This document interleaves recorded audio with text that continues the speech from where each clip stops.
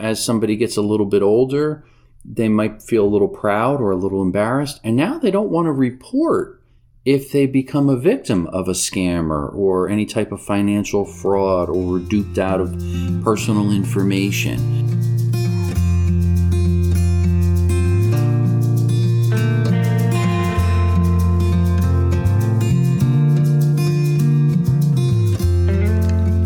Welcome to Zestful Aging, where I interview inspiring and influential guests who are making their mark on the world and contributing to the common good.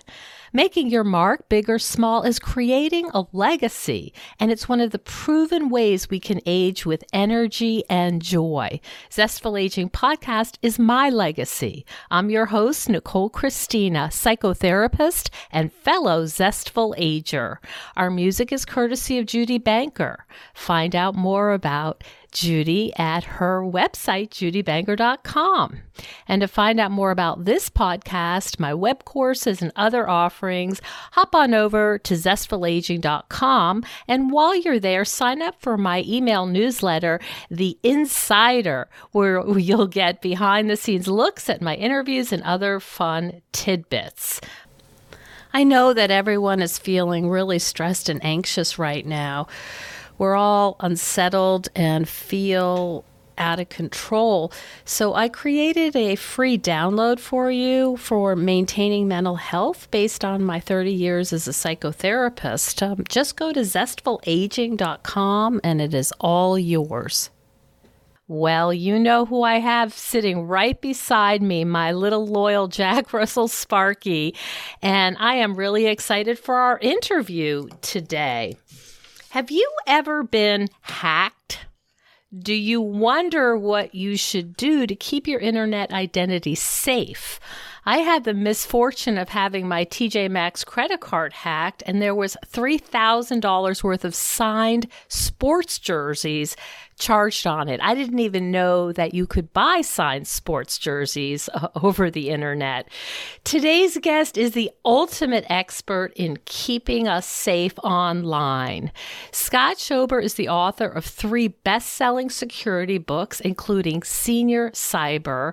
And in the book, Scott and Craig pick apart a multitude of cybersecurity scams that relate directly to the financial, socioeconomic, and health and well-being of all seniors by offering simple advice for all levels of cybersecurity experience for grandparents, grandchildren, and everyone in between. Welcome to the show, Scott. Oh, so great to be here, Nicole. Thanks for having me. You know, my last experience, I talked about my credit card, but my mother-in-law was receiving so many phone calls saying that her Social Security, she needed to call in. There was an emergency and she had to get an old-fashioned answering machine so she could screen her calls because they were literally all day long. And I guess I'm wondering, why are elders so often targeted by cyber criminals and scammers, and what more can they do to stay safe? That's a great question. And it's something that I dug in and did a lot of research for, and it was kind of part of the reason, the genesis of my third book, Senior Cyber. Seniors, for the most part, tend to be very trusting people. And part of that might be just the way they grew up, and over time they learned to trust people. They're a little more innocent. They also tend to be a little bit more polite and patient. Not all seniors, but for the most part, I think I've seen that. More civilized. Yeah, more civilized. The generation, I think, that I grew up with, and I'm about 51 years old, and my kids, they seem to be less patient, less tolerant, instant gratification. So there's different qualities that I do think come into play, and cyber criminals know this very well. They will often target people if they're more trusting, if they're more innocent, if they're more polite. And that's part of the challenge that I think happens and why they're so often targeted. Now, they also have usually more of a financial savings. They think about, keeping some money away for a rainy day. They might own their home. They might perhaps have good credit. Again, all of those things make them more attractive to scammers. In addition, as somebody gets a little bit older, they might feel a little proud or a little embarrassed. And now they don't want to report if they become a victim of a scammer or any type of financial fraud or were duped out of personal information. So when you have those type of dynamics going, it could be a little bit more challenging for a senior or an elderly victim to proceed and meet with law enforcement or let them know that they let their guard down. And I think for those reasons, seniors are constantly barraged with targeted attacks that will try to find the vulnerabilities, their weak spots, and then they'll be exploited by these cyber criminals. It's a terrible thing, but it's very effective from the cyber criminal empire. They can really monetize on it, and they could focus on a very, very large pool of seniors. Wow, that's very interesting. As a psychotherapist, I'm really curious if you see sort of a profile or the kind of person who would say, hey, I know I'm going to target vulnerable people, vulnerable elders, who might even be a little confused at times, people living at home who may have some cognitive impairment. Who are these people, and is there some kind of common characteristic that you find among these folks who say, let's get together and have a really organized attack on these vulnerable people? Yeah, just to some degree, the cyber criminals, and I don't mean to sound this very callous, but they really don't care that much. They only care about how do they monetize it. And think about cybercrime in a sense. It's very different than robbing a bank, because you probably see your victim. There's some emotional feeling you might have towards somebody, and you might go easy, or you might not take all the money, whatever the case may be. I see. Yet it's so different when you have a senior that you don't see their face. You don't see that they worked hard all their life and saved their money. To them, it's just another opportunity to scam them, grab the money and run, to sell it. And the other side of the coin is true too. From the cyber criminal perspective, there's really no tell. They're not seen. So when you go in to rob a bank, you might put a mask on and, a bad guy has a gun. They might be seen by the cameras in the bank. Their voice might be a tell to who they are. The license plate in the getaway car could identify them. The world of cyber criminals, they can literally be sitting on the other side of the world in Russia. They could be in the basement on a computer in their pajamas. So that disconnect, I think, plays well into their criminal empire. So in other words, they put out blanket attacks to everyone. So they've targeted, in the case of my grandfather, I write about him in my book.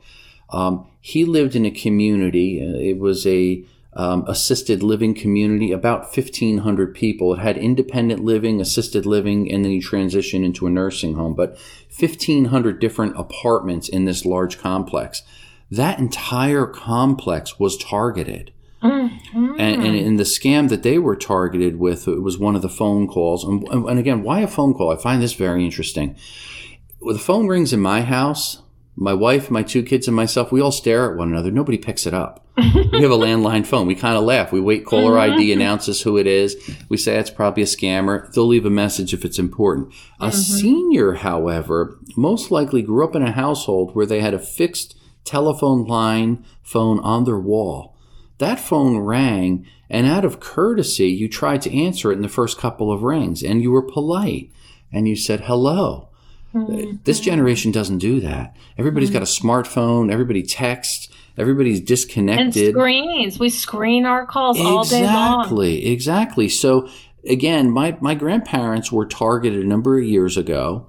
They got a phone call. My grandfather happened to pick up, and it was somebody pretending to be the grandson that lived down in Georgia, my cousin Brian, and the scammer simply said, "Grandpa, is that you?" And he said, "Who is this?" And they said, "Grandpa, it's me, your grandson." And he goes, "Brian, is that you?" "Yes, it's me."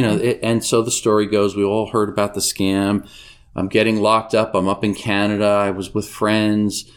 They had drugs in the car. And then, of course, my grandfather says, I told you should never take drugs. I know. I didn't take them, Grandpa. It was the other kids. But if I don't get $10,000 right away, they won't let me out.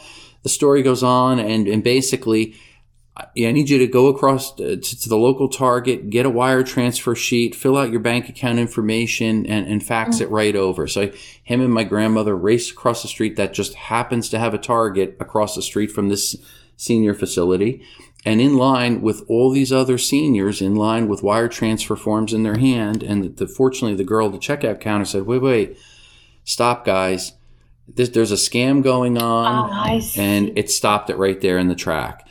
So it's scary how effective you can basically go on the internet, find senior homes, and start targeting them. And find their phone numbers and call them one after the next after the next. And really, all they need to do, cyber criminals, is be successful one time to grab a quick $10,000. From the world of the good guys, us, we got to get it right every time to prevent these scams. It's difficult. You know, it's so interesting because a friend of mine had this exact scam where it was supposedly, hi, Grandpa, blah, blah, blah. Now, I want to tell you that this guy is one of the vice presidents of a major Fortune 500 company. This guy is no dummy. And yet he was about to write a check. It was so sophisticated, and they had someone set up as the supposed FBI agent that spoke to him. It was so intricate and so sophisticated. Here's a guy who, you know, super duper smarty, and you know, he couldn't resist it. Yeah. And it's so convincing. And what are some of the tricks that they use? I was interested. I did a session on I think it was ABC television interview, and it was like an investigative piece. And the interesting part was they wanted me to dig in and find some of the typical tools that are used to scam people. And one of the things that's extremely effective is they spoof a phone number. It's a simple app. You can download it or subscribe, a couple bucks a month. So you basically can put any phone number you want in there so you can look and seem convincing. So if I'm pretending I'm Bank XYZ from the fraud department and I'm calling a senior, I could put the phone number in for that bank. And you could on the phone tell the senior and say, look, I'm from the security department. Before you tell me anything, and for your own personal safety, I want you to go on the internet right now and type in this URL and just verify you so you see who I am and that I'm legitimate. So the senior goes on, they type in Bank XYZ, here's the fraud department, 1-800, oh, this must be real. Now suddenly they trust them. And suddenly they give them everything. And maybe the scammer did a little bit of homework and got the last 4 digits of their credit card or their bank account or their social security number, all of which are, again, easily obtainable on the dark web or the internet to, again, sound convincing, which, again, lowers the guard of the senior. So once somebody tells you very authoritative voice, you know, Mr. Schober, I have your social security number as 1234, the last 4 digits. Is that correct? Suddenly you feel like, oh, okay.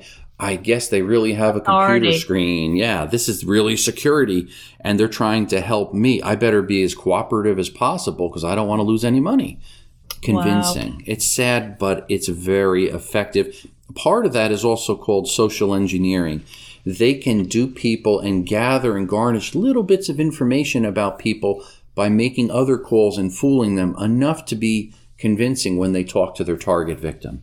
Wow. It sounds like part of your job is understanding the technical aspects, like, you know, you're talking about spoofing phone numbers, but you also sound like you have a really good understanding of the psychology of how people become victims. Yes, and I think that's really paramount to getting into the cyber criminal's mind, understanding the psychology and the nature of how they are effective at fooling people. Again, young or old, it doesn't matter. They just use different techniques, different terms, whatever the case may be. And anybody that's effective with duping somebody or scamming somebody, socially engineering somebody, they'll study carefully the terminology for whatever the speak they have. If it's bank, they're going to use bank acronyms and terms that somebody in the banking industry will use. If a scammer is trying to target an engineering company, they're going to be using all of those familiar acronyms that an engineer would use. And that really is an effective way. If they really study the victim and their target, they take on that role to really fool them, socially engineer them out of additional information. It makes that a very lucrative target that they could then get information from, steal identity, steal money from them, steal their credit cards, whatever their goal is. It sounds like some of the techniques that are used might have been used in the old-fashioned cons, right? It's just now they have all these tech, what am I trying to say?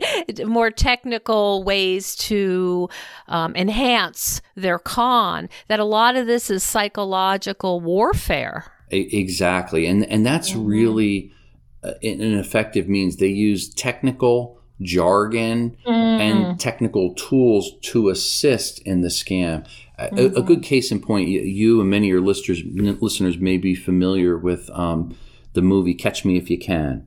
And that portrayed, I think, a good example of how it was more done old school with check forgery and kind of socially engineering on the fly, fooling people that he was an airline pilot or a lawyer or a doctor.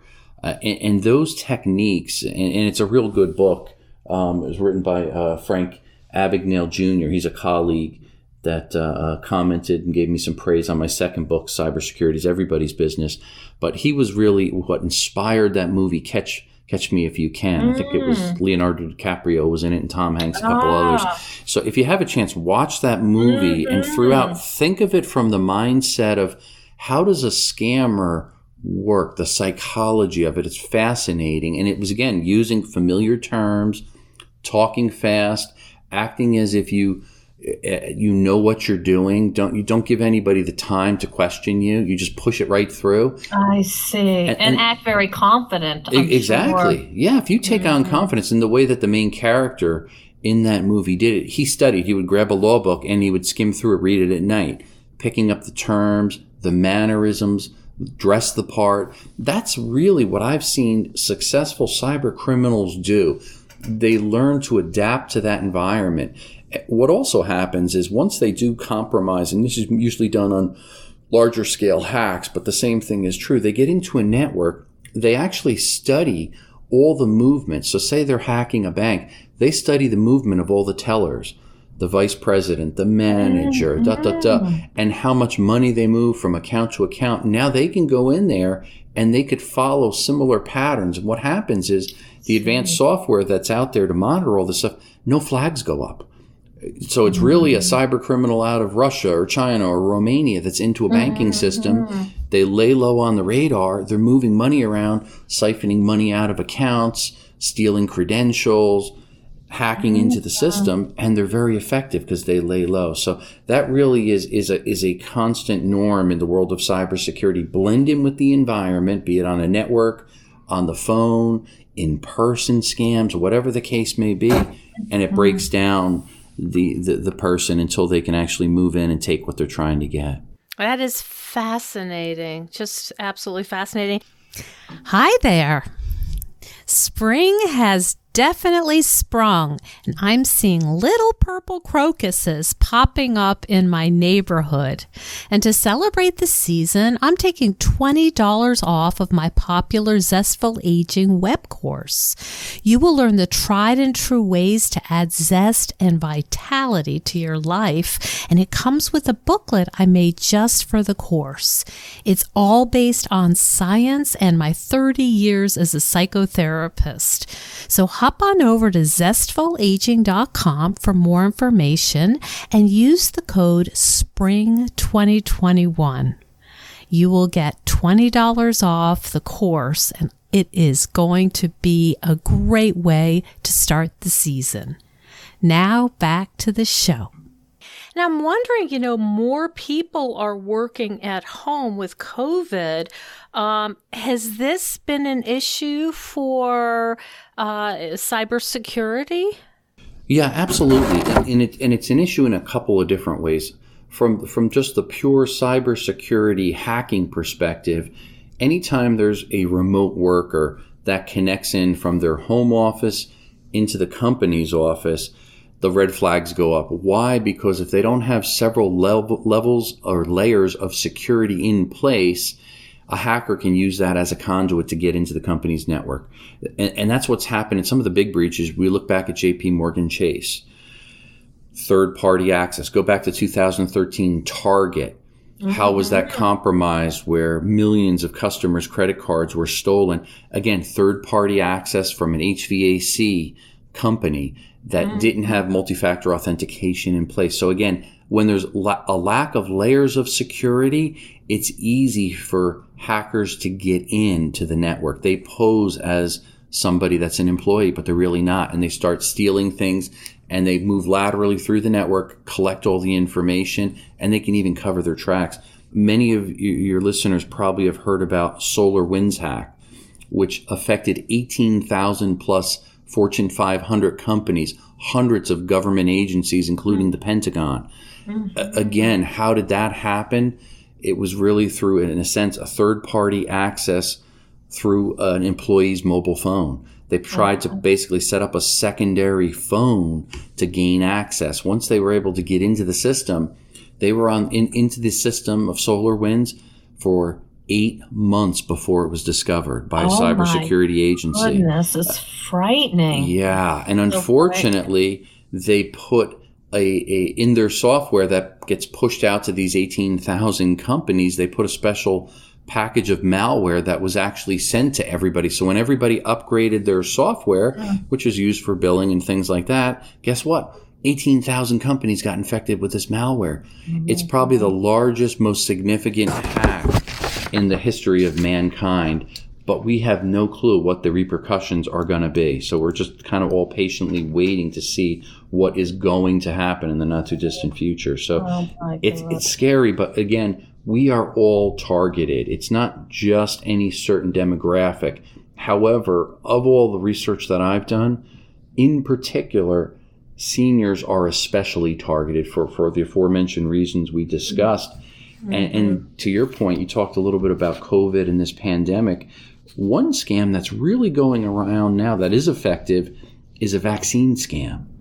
So in particular, and ask yourself, how do they do it? Well, where do seniors typically spend a lot of their time right now on the internet is Facebook. Yes. So that is a targeted approach. They've hit Facebook, not Twitter, not LinkedIn, not all these other social media certainly apps. not Instagram. Yeah, right? no. It's Facebook. Yep. They're not friendly. So young ones, sub 20-year-olds, they've abandoned the Facebook platform and they've migrated over to the TikToks and the Instagrams and all these other crazy apps that they love. But in particular, Facebook has been targeted with all these promising scams that will tell people, hey, if you want to get your vaccine or get in line early or this or that, please call this number or go to this particular link and fill this information out because we have a Moderna shot, a Pfizer shot, or whoever. Oh, boy. And it's duping many seniors. It's ruthless. It's really, again, that to me is playing, they're using the psychology and playing on fear and emotions and a sense of urgency. And I've noticed that that's a common theme that runs through all cyber scams.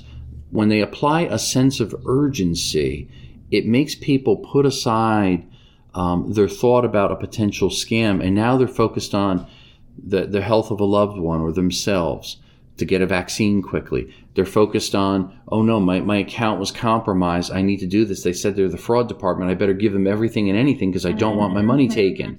So that sense of urgency to act now, it's effective in the world of sales. We know people fall for it all the time. In the next 5 hours, if you click here, you'll get a 20% discount. Yes, Same absolutely. thing. Same psychology comes into play.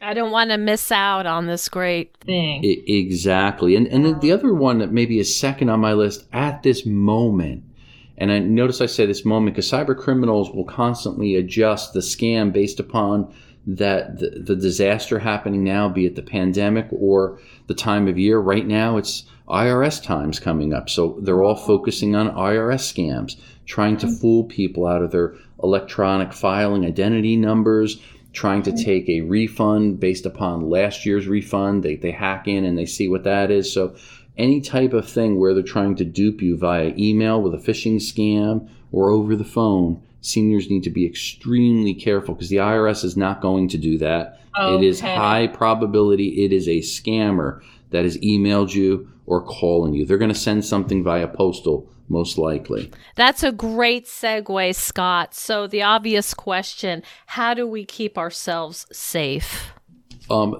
We have to, unfortunately, be very suspicious of everything. I hate to say that, but it's reality. Yeah.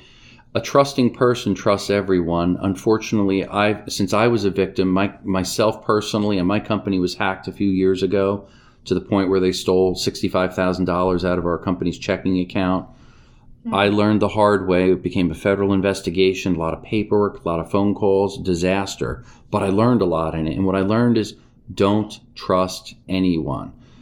Before you trust, double check. Pick the phone up. If you see something that looks a little bit too good to be true, it's probably too good to be true. Double check it.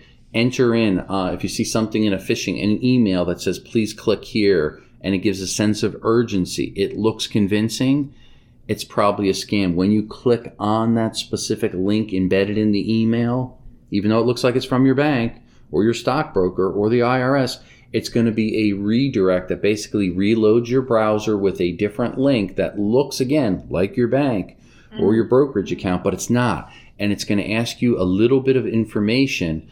Enter your credentials, enter your name, your address, your social security number, whatever it's asking you. It's somebody really stealing that information from you. Don't trust it. You are far better off opening whatever your favorite browser is and entering your bank name specifically, www.xyzbank.com. I see. So it comes from you. You have to take the onus. You can buy malware, antivirus programs, and all that stuff. Yeah, they'll stop about 20% of the attacks. What does that mean? That means 80% of them get through that you have to fight. That means it's coming into your email. It's coming in through your smartphone in a text. It's a pop-up that says click here for the latest deal. Don't be tempted to do those things. When an ad pops up to save 50% or this or that, it's a scam. That's a redirect where it's trying to siphon information from you or download malware to collect your information. Another extremely scary thing, when you click on a link in a phishing email or a link on a browser or visit these scary websites, oftentimes one of the strains of malware, that's malicious software, that's downloaded to your machine without you seeing it, is what's called a key logger. And what that simply is it hides in the background, and every keystroke that you make on your computer, it's recording it. It puts it into a text file. And I don't want to say it to sound very overly tech jargon and scare people, but it all starts based upon the user, you. If you click on these attachments, if you visit strange websites, or you click on pop-up ads that come on your screen, those are like an invitation for cyber criminals to download these type of keyloggers.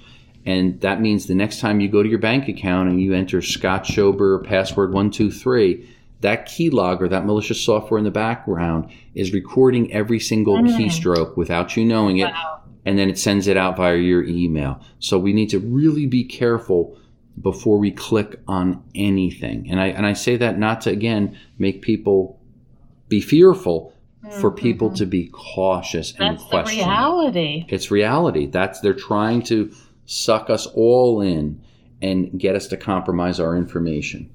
Now, people, of course, have talked about Google as a browser and have gone to different browsers who they feel are more safe. What are your thoughts about that? I always walk the fine line because the companies I'm talking about, Google, Microsoft, Amazon, government agencies. They're all my customers for my company. So I hate to badmouth anyone. But Gotcha. Full disclosure, use caution. And usually here's a good rule of thumb. Anything that is free, in other words, if you're using Google and you don't pay any money for it, or you're using a Gmail email account and it's free, what are you giving them in trade? Because you are giving them something in trade, whether you see it or not. And what you're giving them with a Gmail account, for example, is access to the content of your email. So they can scan your content, your email, who you send something from, to, every which way. You're giving them access to that and kind of carte blanche to say, hey, you can read this and use it as you wish. They take that information and obviously use that to target you ads. And some people can say, oh, I don't care, I'm not going to buy it. Well, it starts to fool you over time and convinces you to if they get in front of you enough times and say, hey, you want to go out there and buy a kayak, you're probably going to go out there and buy a kayak because you're seeing it on your desktop computer, your iPad, your smartphone. It's so fascinating. Yeah. I was on a retail site the other day looking at tennis skirts, and then my son was showing, we were on something totally different, and all of a sudden here come tennis skirt ads, and I thought, well, it doesn't take long, does it? No, it really doesn't. And again, Google and other tech companies, they do this very sneakily. And what do they simply do? They don't really take your information. They're not saying, hey, Nicole, Christina, tennis skirt, ... What they're doing, it's something that's called metadata. Data about data. So it's really analyzing all of Nicole's patterns on the internet. And you're basically assigned like a number. And that number shows all of your likes. And it's everything to even to the point where your mouse, you browse over something and you're scrolling down the screen, how long you dwell, when you hit the button to buy. All of that information is collected. There's cookies and information back in the background that's collecting every single thing about the pattern of way you shop and view on the internet. That is sold to the highest bidder. When you enter a browser, at the top of your browser, a link, typically that is sold, that information that you just typed in your browser, to over 20 different companies. That's fascinating. Scary. And I'm wondering what you thought of the Netflix film, the Social Dilemma.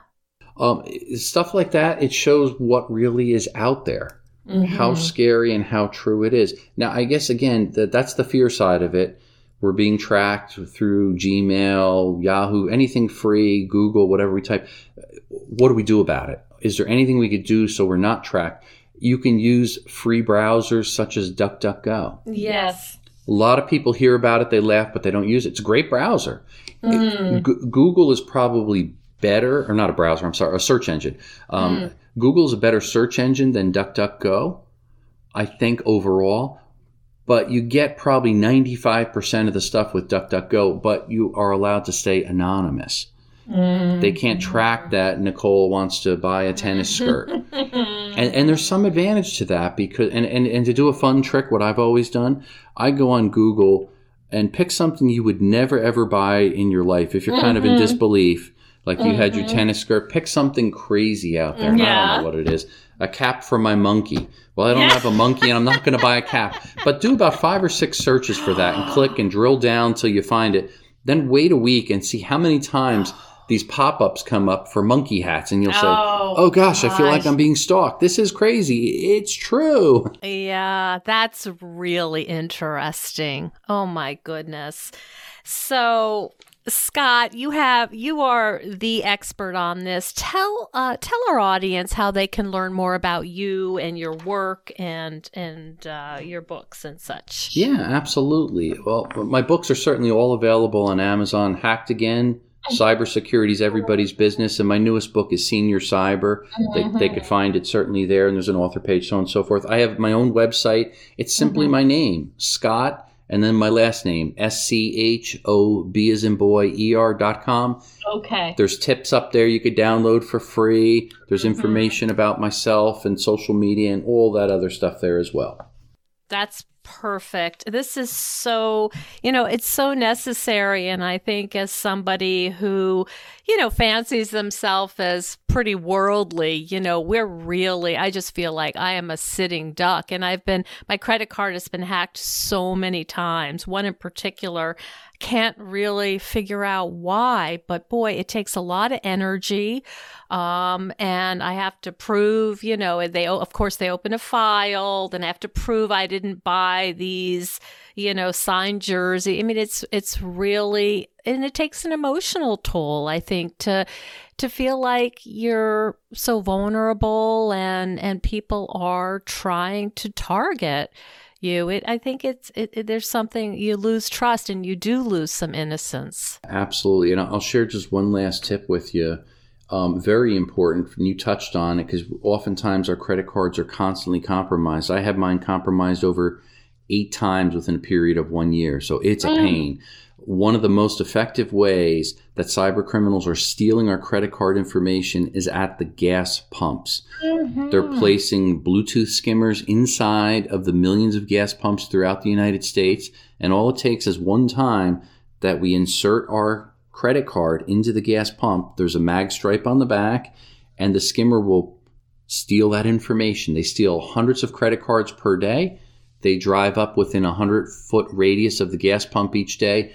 And then Bluetooth, they will transmit all those stolen credit cards to their laptop.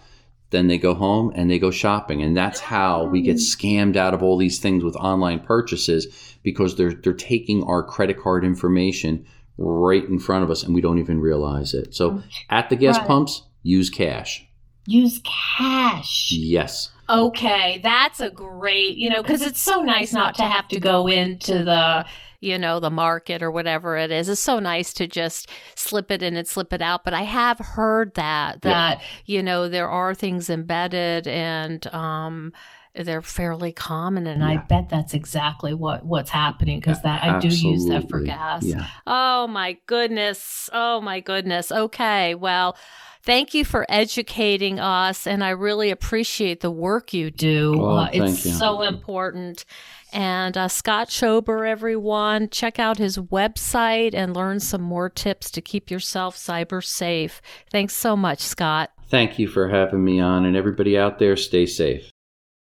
Thank you so much for joining us on Zestful Aging. If you like the podcast, please share it with some of your friends. I love to hear from my listeners. Send me an email at NicoleChristina.com. It's no secret that everyone's feeling pretty restless and unsettled right now.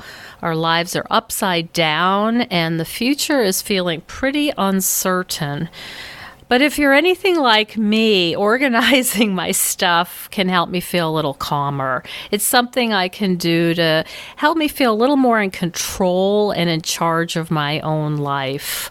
If you think decluttering could help you feel better and you could use a little assistance with that, check out the online course I've developed with professional organizer and designer Carrie Luderin. It's called Too Much Stuff. And Too Much Stuff is different from other courses or articles or guidance you may have used. We give you clear steps to deal with the clutter and the tools to help you face the overwhelming feelings and the emotions that come up when we're going through our clutter. And a lot of those emotions are just feeling anxious or guilty or just basically flooded with a lot of different confusing feelings. The course is really practical. It's realistic. The lessons are short and punchy, and they're really manageable. We're not trying to set you up for some long exploratory, super in-depth, burdensome experience. We want something really helpful for you right now. We all need help with our anxiety. So being surrounded by more calm and less chaos can really help. So now's a good time to clear out the clutter so we can focus on what's really important in our lives. So find out more at zestfulaging.com. You'll see more about this under the web courses tab. If you have any questions, just shoot me an email at zestfulaging @gmail.com. Thanks so much. And stay tuned next week for another interview with a fascinating and inspiring guest.